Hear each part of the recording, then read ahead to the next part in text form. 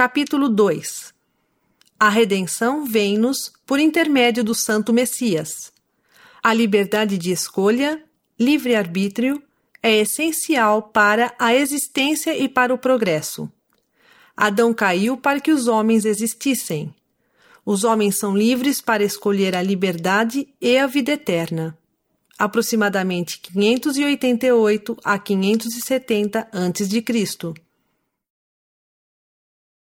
E agora, Jacó, falo a ti. Tu és meu primogênito nos dias de minha tribulação no deserto. E eis que na tua infância sofreste aflições e muito pesar por causa da rudeza de teus irmãos. Não obstante, Jacó, meu primogênito no deserto, conheces a grandeza de Deus, e ele consagrará tuas aflições para teu benefício. Tua alma será, portanto, abençoada, e viverás em segurança com teu irmão Nefe, e teus dias serão empregados no serviço de teu Deus. Sei, portanto, que foste redimido por causa da justiça do teu Redentor, pois viste que ele virá na plenitude dos tempos para trazer salvação aos homens. E contemplaste a sua glória em tua mocidade. És, portanto, tão abençoado quanto o serão aqueles justos entre quem ele ministrará na carne, porque o Espírito é o mesmo ontem, hoje e para sempre. E o caminho está preparado desde a queda do homem, e a salvação é gratuita. E os homens são ensinados suficientemente para distinguirem o bem do mal. E a lei é dada aos homens.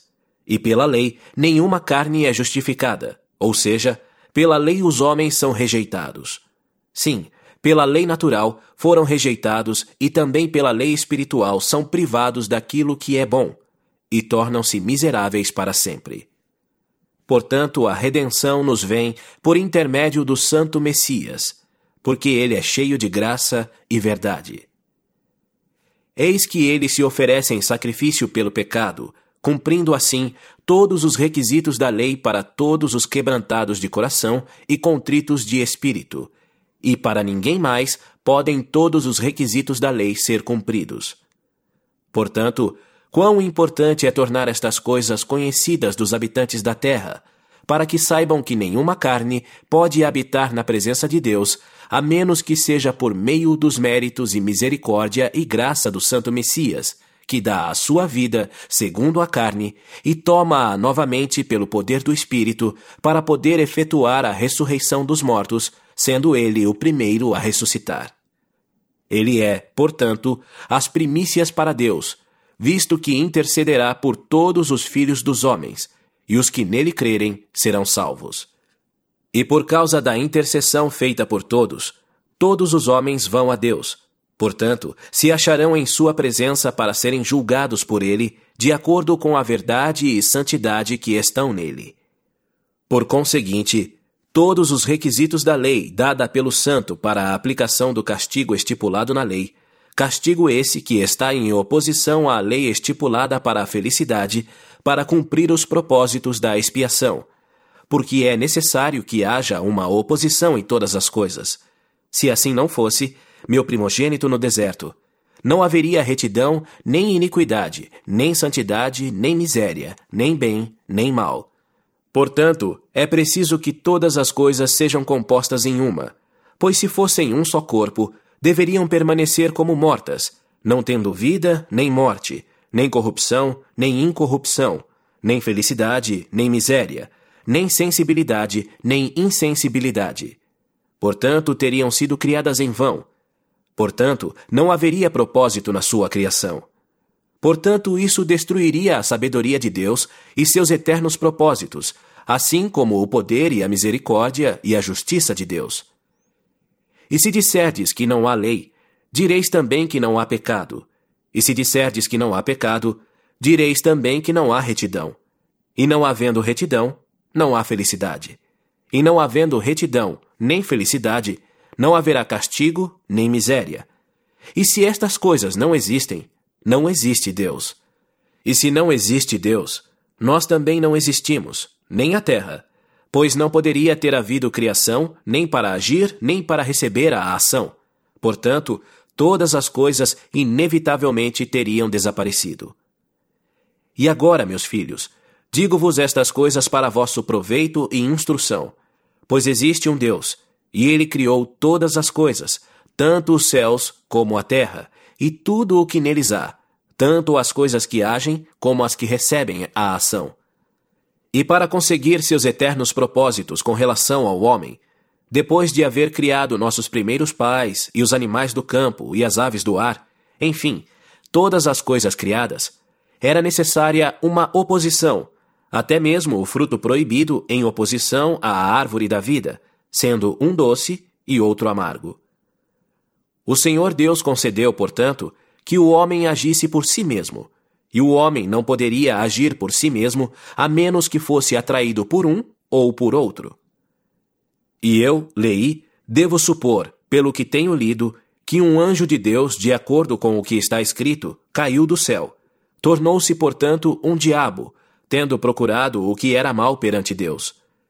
E por haver caído do céu, tendo se tornado miserável para sempre, procurou também a miséria de toda a humanidade. Portanto, aquela velha serpente, que é o diabo, o pai de todas as mentiras, disse a Eva: Come do fruto proibido e não morrerás, mas serás como Deus, conhecendo o bem e o mal. E depois de Adão e Eva haverem comido do fruto proibido, foram expulsos do jardim do Éden para cultivar a terra. E tiveram filhos, sim, a família de toda a terra. E os dias dos filhos dos homens foram prolongados de acordo com a vontade de Deus, para que se arrependessem enquanto estivessem na carne. Portanto, o seu estado se tornou um estado de provação, e o seu tempo foi prolongado, de acordo com os mandamentos dados pelo Senhor Deus aos filhos dos homens. Pois ele ordenou que todos os homens se arrependessem, pois mostrou a todos que estavam perdidos por causa da transgressão de seus pais.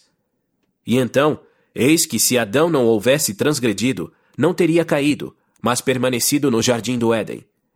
E todas as coisas que foram criadas deveriam ter permanecido no mesmo estado em que estavam depois de haverem sido criadas, e deveriam permanecer para sempre e não ter fim.